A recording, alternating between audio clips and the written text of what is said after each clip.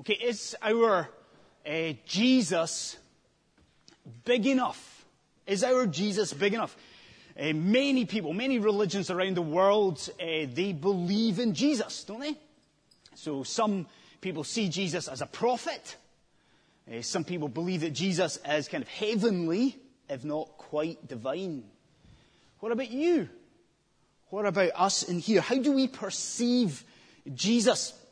Is Jesus just our friend? Is he a sort of, guardian angel type figure? Is that how we look at it? Is Jesus, is Jesus just a sort of a mediator? Is that a mediator between man and God? A sort of messenger between man and God? Is that all we've got? Is that it? Is our Jesus big enough? Do we have an exalted enough view of the Lord Jesus Christ? Well, this morning, what we're going to do is we're going to look at what we've just read, and what that is really is a hymn of praise to Jesus that we find in this New Testament letter to Colossians. And let's not undersell this portion of Scripture. There's a guy, a scriptural commentator, a guy called F.F. Bruce. He calls those verses, he says about those verses that they are the greatest, or one of the greatest, Christological passages in the whole of the New Testament. Do you know what? The dude is not wrong in any way. I mean, these verses are majestic. This is awesome stuff. And as close as we can, the structure of the sermon this morning is kind of just going to try and follow the flow of Paul's thought. What does that mean? Excuse me. Well, in reality, what it means is we're going to take this sermon and we're going to split it into two. And first of all, we're going to consider Christ as supreme over creation. Before we go and consider, secondly, that Christ is supreme over reconciliation. So Christ is supreme over creation, Christ is supreme over reconciliation. That's the way that Paul arranges the material in Colossians 1. So that's what we'll do. Okay. So I'll say to you just now what I say to the congregation in London every Sunday. If you have got a Bible in front of you, if you'd please turn back to those verses that we read. If you've got that in front of you in Colossians chapter 1 from verse 15. And let's consider that first heading. What does it mean that Christ is supreme over creation?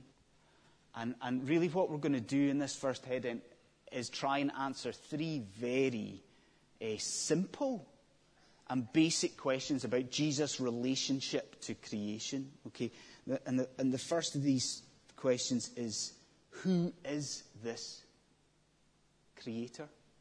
Who is this creator? Okay. I don't know if it's the same in Edinburgh, but in London, my fair city of London, there are sort of portable bookstalls appearing all over the shop. Especially in the centre of London, in the city of London. I don't know if it's the same in Edinburgh. But every street corner you turn, there is a portable bookstall, and there's people standing there, and they're selling a book, or they're handing out a book, and it is called, What Does the Bible Really Teach? You seen this? And it's Jehovah's Witnesses handing out this book. Now, here's the thing. If you were to get into a conversation with a Jehovah's Witness about Jesus Christ, and get this, one of the very first places they are going to take you in Scriptures, where? It's to the very first verse that you've got in front of you here, verse 15. Let me read it to you. It says, He is, so speaking about Jesus, the Son of God, He is the image of the invisible God. Now, get the next bit.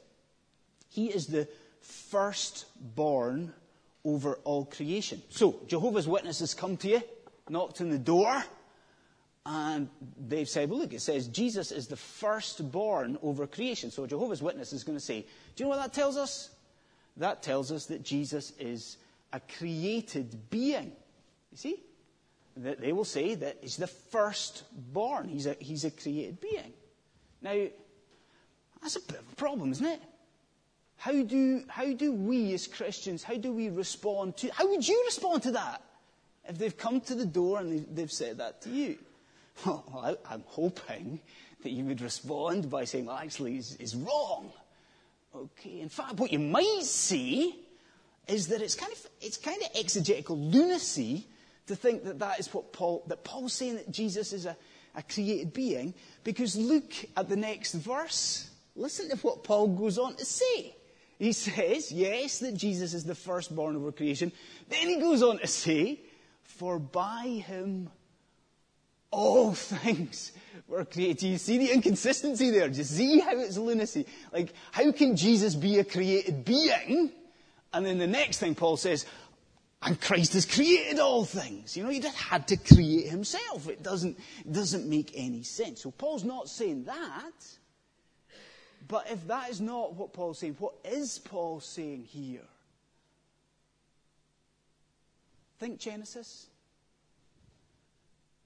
You know your Bibles? Think about Abraham. Think about Jacob and Esau. Remember that all the way through the Old Testament, what was the firstborn son? The firstborn son is the special child, isn't he? Like, the firstborn son is the one with status, isn't he? I mean, he is the one with rights, the firstborn son, the one with honor, the one with a future. Do you see that? Do you see the magnitude of what Paul's saying? He's saying he's saying that about Jesus. He is saying that Jesus is the one with status over all of the rest of creation. That Jesus is so grand, so majestic, that he is the one that has the whole of the inheritance of creation coming to him. Do you see it? See how marvelous it is? Jesus Christ truly is the one with honor. He is the firstborn over all creation. But we've still got a problem. Because the Jehovah's Witnesses are still at the door. And they say, yeah, okay, we accept what you say about the firstborn son. It means that Jesus has such a status. But they also say, look at the verse 15. They say that Paul also says here, Jesus is the image of the invisible God. And a Jehovah's Witness is going to say to you, an image is not the same as being the real thing. Jehovah's Witness is going to say, no, an image means a copy. It means that Jesus isn't truly God. Here's the thing, though. What we have to remember is that we have to be absolutely careful with biblical language, don't we? And it's true, no one's going to argue here, that in English, this word image has sort of the connotation of being a copy of something, doesn't it? An image of something, a representation of something, really. That's true in English, isn't it? It's not true in Greek. It's not true in the language that this was written in. See this word here, this idea that Jesus is the image of God. It actually means, wait for it, it means the revelation of God. Do you see it? What Paul is saying here is that this Jesus that we worship, this Jesus that we are speaking about here today, he truly is the revelation of God. That this Jesus, the one that we worship, he is where the invisible God becomes visible. He is where the Creator has burst into creation. Do you see this with me? I mean, these words here are not written to in any way lessen or diminish the eternity of the one that we worship. These verses, Paul is writing these verses to exalt the Lord Jesus Christ. So who is this Creator? A second question we've got to consider here, though, I think, is what it is that Christ has created. So what do we learn here about what Christ has created? And I guess if we were feeling really lazy on on our Sunday morning, we could just answer that by saying, what has Christ created? Well, I could just read verse 16 because it says, by him all things. He created all things. So if we're feeling lazy, let's just leave it there. But let's not. Because here, Paul is making a very, very important point. And I think to grasp it, you and I have to know at least something about the background or what's going on in this letter to the Colossians. Paul's writing here. He's writing to a church that's been recently established. So you've got to realize that these are not mature Christians that Paul's writing to. And there's a problem going on in that congregation. So he's writing to a church that's full of false teachers. So he's writing to people, Christians, who are being taught, ready for this, they're being taught, yes, you need Jesus, but you need more than Jesus. Yes, you need Jesus, but you need lots and lots of other spiritual experiences on top of that. And so, wait a minute, when we understand that, do you see what it is that Paul is doing here? Paul is writing to these Christians that he cares about, and he's saying, no, people, no. Brothers and sisters, you only need Jesus. That everything else, all other spiritual experiences, everything else is beneath him. Why? Verse 16. Because he has created everything else. Do you see it? That Jesus Christ stands supreme. He stands above every other spiritual experience that anyone, the whole world can offer. Anything that these false teachers could offer these Colossians. No, Christ has created all things. He stands above this. And I hope this morning that you can see how that helps us in our Christian life. Do you see how that helps you this morning? You see, what it does is remind us this morning that it is, and I mean this to Christians here, it is absolutely fruitless and pointless for us to look somewhere else for spiritual satisfaction. Is that a temptation that you have just now, to look somewhere else for spiritual satisfaction? No, I mean, this reminds us that having created everything, having created all things, that, do you see it, that Jesus Christ is the only remedy for your spiritual drought? He is the only remedy. He's the creator of all things. He's the only remedy for your spiritual dryness. And I would say, if you are someone who is not a Christian and here today, for whatever reason you are in here, please see how exalted, how great this Christ is. He has created all things, and that means that he is the remedy for your spiritual despair. So who is this creator? What has he created? A third question, I suppose, we've got to ask is, well, what impact should this have on us? Like, what impact should Christ's exalted status over creation have on you and I this morning? I don't like it when ministers sort of like make it really personal in a sermon, you know. I always feel a wee bit awkward, but I'm going to do that just to make you all feel a wee bit awkward just now. But, you know, I've studied these verses quite a few times, and every time I read them, I guess I feel rebuked to a certain extent. You know, I feel kind of chastened by God. I think part of that is because of our sin and what we're like. There's a tendency that we reduce Jesus in our affections, don't we? Right? Over time, if we are not worshipping as we should, we reduce, we diminish what Jesus is actually like. And then you come back to these verses and you see it afresh. You see, what a God. What a God we have as part of it.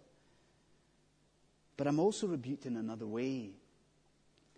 Because I read these verses here, and I am convicted by the default view that I have of my own life. As a Christian, I wonder if you see what I mean by that. Like, I think, and you can correct me if I'm wrong afterwards, I think there's the temptation that even as Christians, we think that Christ has created this world for us. We think that sometimes. That Christ has created all of this, and he's done it for his people. Now, of course, there is truth in that. But what I want you to see is that is a totally insufficient view of understanding your life and understanding the world.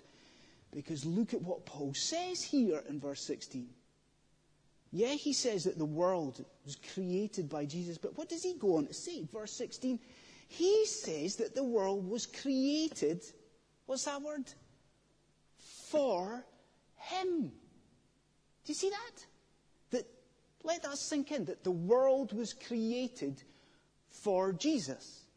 Do you see what that means? Do you see that this Christ is so exalted and so majestic that all of this, the heavens and the earth and the plants and the animals and all of humanity, everything was created with the purpose of what? With the purpose of honouring him, of honouring Jesus. Now I wonder, do you see what that means for your life just now? Tell you what it means. It means that not just the spiritual stuff in your life is about Jesus. The reading and coming to church on a Sunday morning and praying. No. It means that absolutely everything in your life is to be about this exalted Christ. It means that your family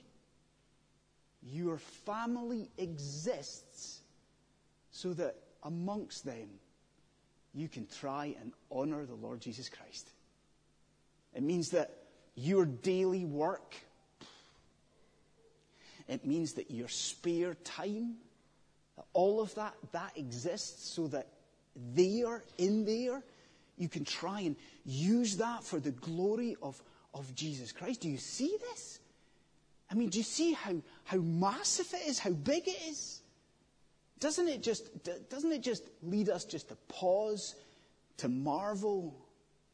Doesn't it just lead us to resolve to live for this Jesus in all things?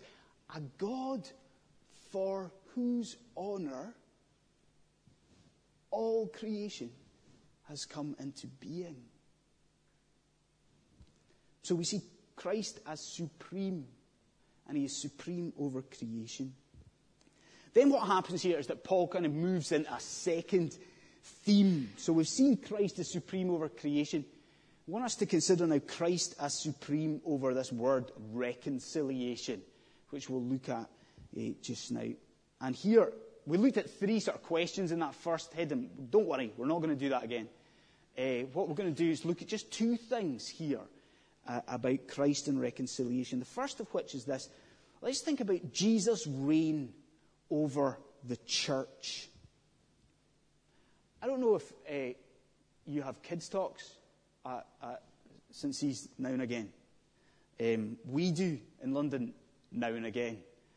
And I'm sure you've heard it. It's quite a common kids' talk will be when a minister, let's say a guest minister, comes along, and you know what they do? They sort of invite the kiddies to the front, and the kids will sit down. And you'll have heard the kids talk where the minister will sort of use Scripture's comparison of the church and the human body. You'll have seen that sort of thing. Sort of the minister will show the children the picture of an ear. And he'll show them a picture of some toes and a leg. And he'll make the point that the church is like a body. There's lots of different parts, different functions, but they're all working together. You've seen that kids' talk, I'm sure. If not, there's one for you, Derek. Well, what we've got to see here is that when Paul, in these verses, is speaking about, I don't know if you see it, he speaks about Jesus as the head and the church as the body here. What I want you to see is, that idea of interdependence, that is not what Paul is talking about here at all. No. When Paul here is talking about Jesus as a head and the church as the body, the emphasis, the point that he is making is on the sovereignty of Jesus over the church. Now, I'm pretty sure you see how that works, don't you? Paul is saying that just as a head would do over the body, that Jesus directs his body, the church. And this is important. Think about the function of a head. What does Jesus do? Jesus provides the vision for a church. That Jesus provides the word for the church, doesn't he? That Jesus stands high above the church, as a head would do, directing. Look at what he says in verse 18. He says, it's our word again. Look at this, verse 18. Jesus is the firstborn from among the dead. So that just as he had the sovereign status of the firstborn over creation, what we're seeing here is that Jesus has the sovereign status of the firstborn over the resurrection, over the church. Do you see the point? Jesus, sovereign. He's head over the church. And there's an important implication of that. And I want you to think about this, because I'm going to suggest that what we're seeing here is a problem for St. Columba's. And I say that because it's a problem for all churches. You see, many of you are going to be familiar with the name Mark Driscoll. You've heard of Mark Driscoll. I'm sure some of you will have. So Mark Driscoll was what would you say? He's a pastor of a mega church in, I think it was the northwest of America. And I said he was the pastor because quite recently that guy Mark Driscoll has had to resign and step down. It was alleged, and I have no comment to make about Mark Driscoll. I don't know the ins and outs of it, but it was alleged that this guy Mark Driscoll had almost been dictatorial in the life of the church. You know, that he had been kind of authoritarian and governing with a pretty heavy hand over the church. Now, I think what could happen is we could sit here this morning and we could judge Mark Driscoll for that. We'd sit in judgment over his behaviour. But isn't it true? Isn't it the case that is actually what we are like in the life of the church? Isn't it true that we can try and shape our congregations to try and fit the way that we want things to be done in the life of the church? You know, we can try and ensure our ideas are imposed on the congregation. We can do that by huffing. We can do that by being maybe too assertive. We can do that by quietly trying to instigate a mutiny. But do you not see that what Paul is saying in these verses should make us absolutely disgusted by that idea? Because what Paul is saying here is that Derek is not the head of this church. Paul is saying here, not the elders. They're not the head of it. Do you know what Paul is saying? Paul is saying that you are not the head of the church. Paul is saying that somebody much greater is the head of this church. He is saying that Jesus Christ, the Lord of glory, He is the head of this church. He is the head of St. Columba's. And that is marvelous, isn't it?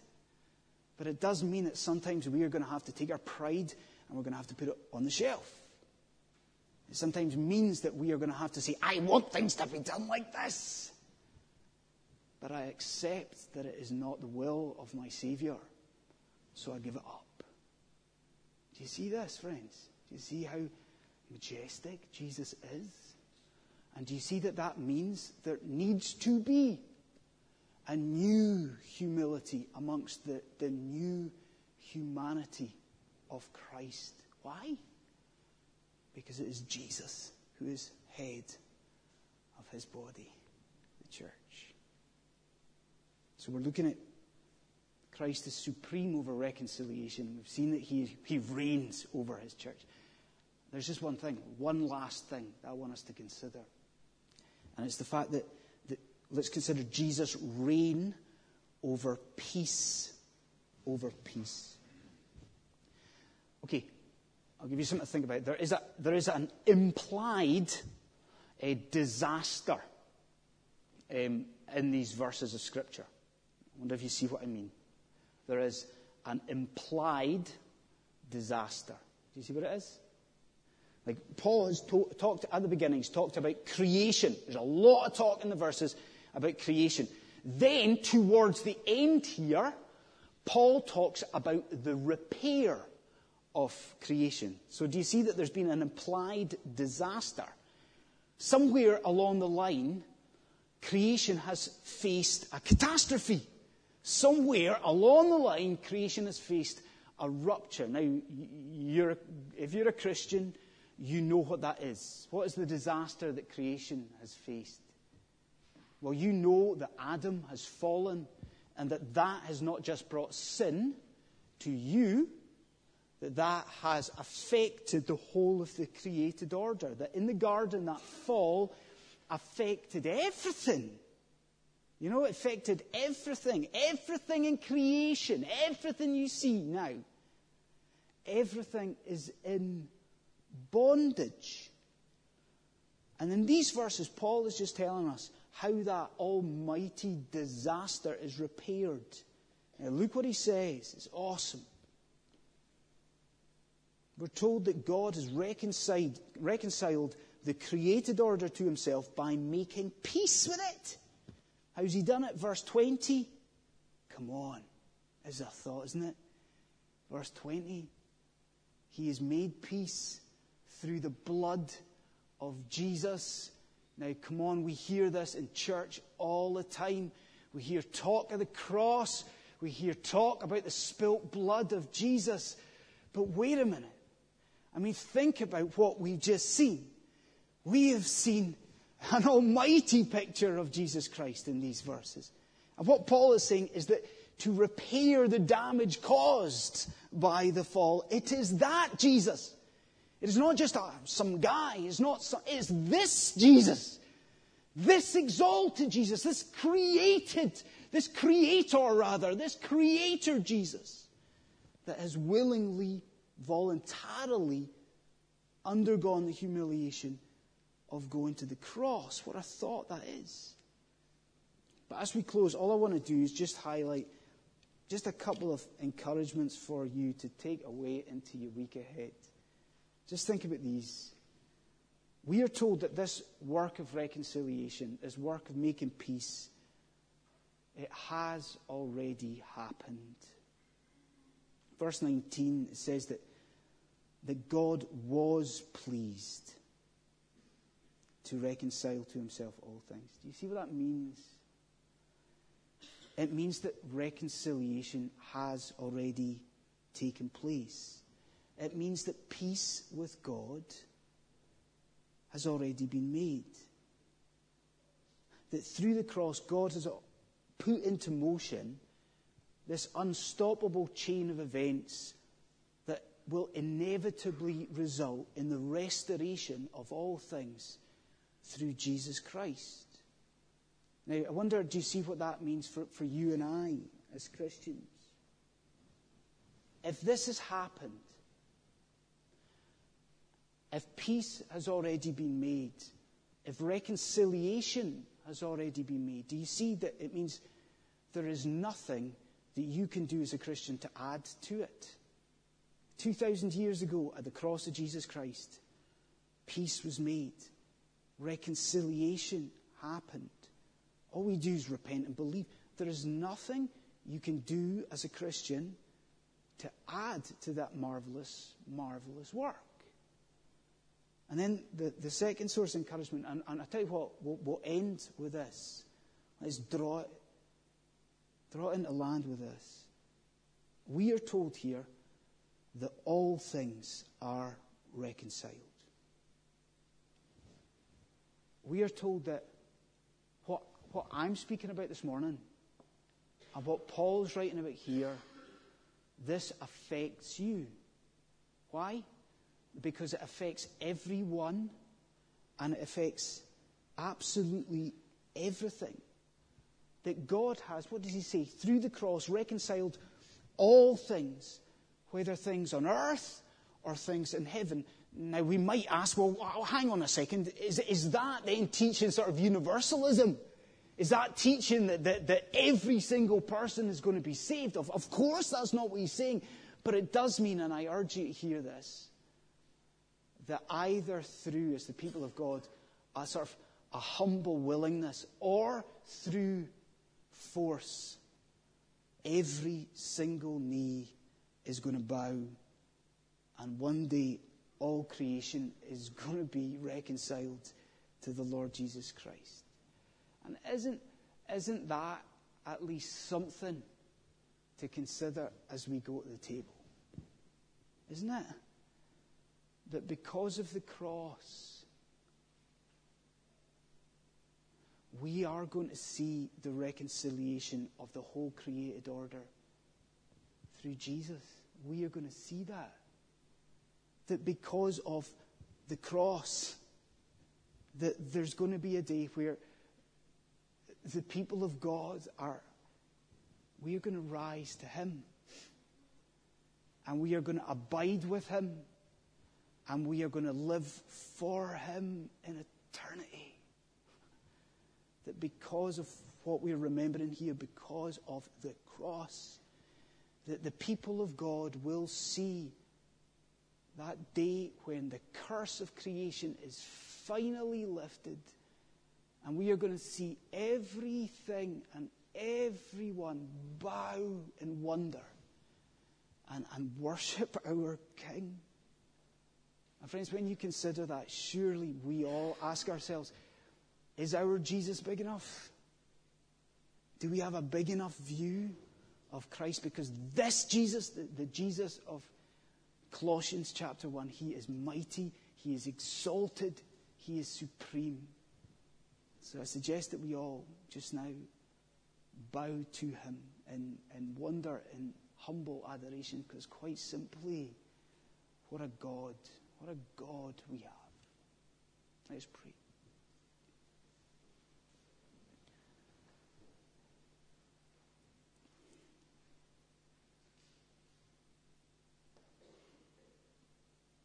Father in heaven, we do ask You for forgiveness.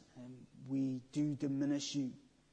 And we know in our heart of hearts that we do not have as mighty and as exalted a view of Jesus Christ as we should. But Lord God, we thank You for sending Your Son.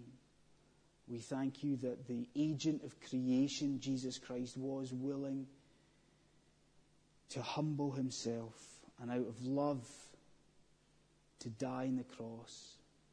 We thank You that the Creator has not just burst into His creation, but He has burst into His creation to be killed and killed for us.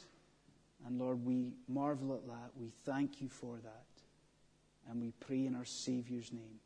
Amen.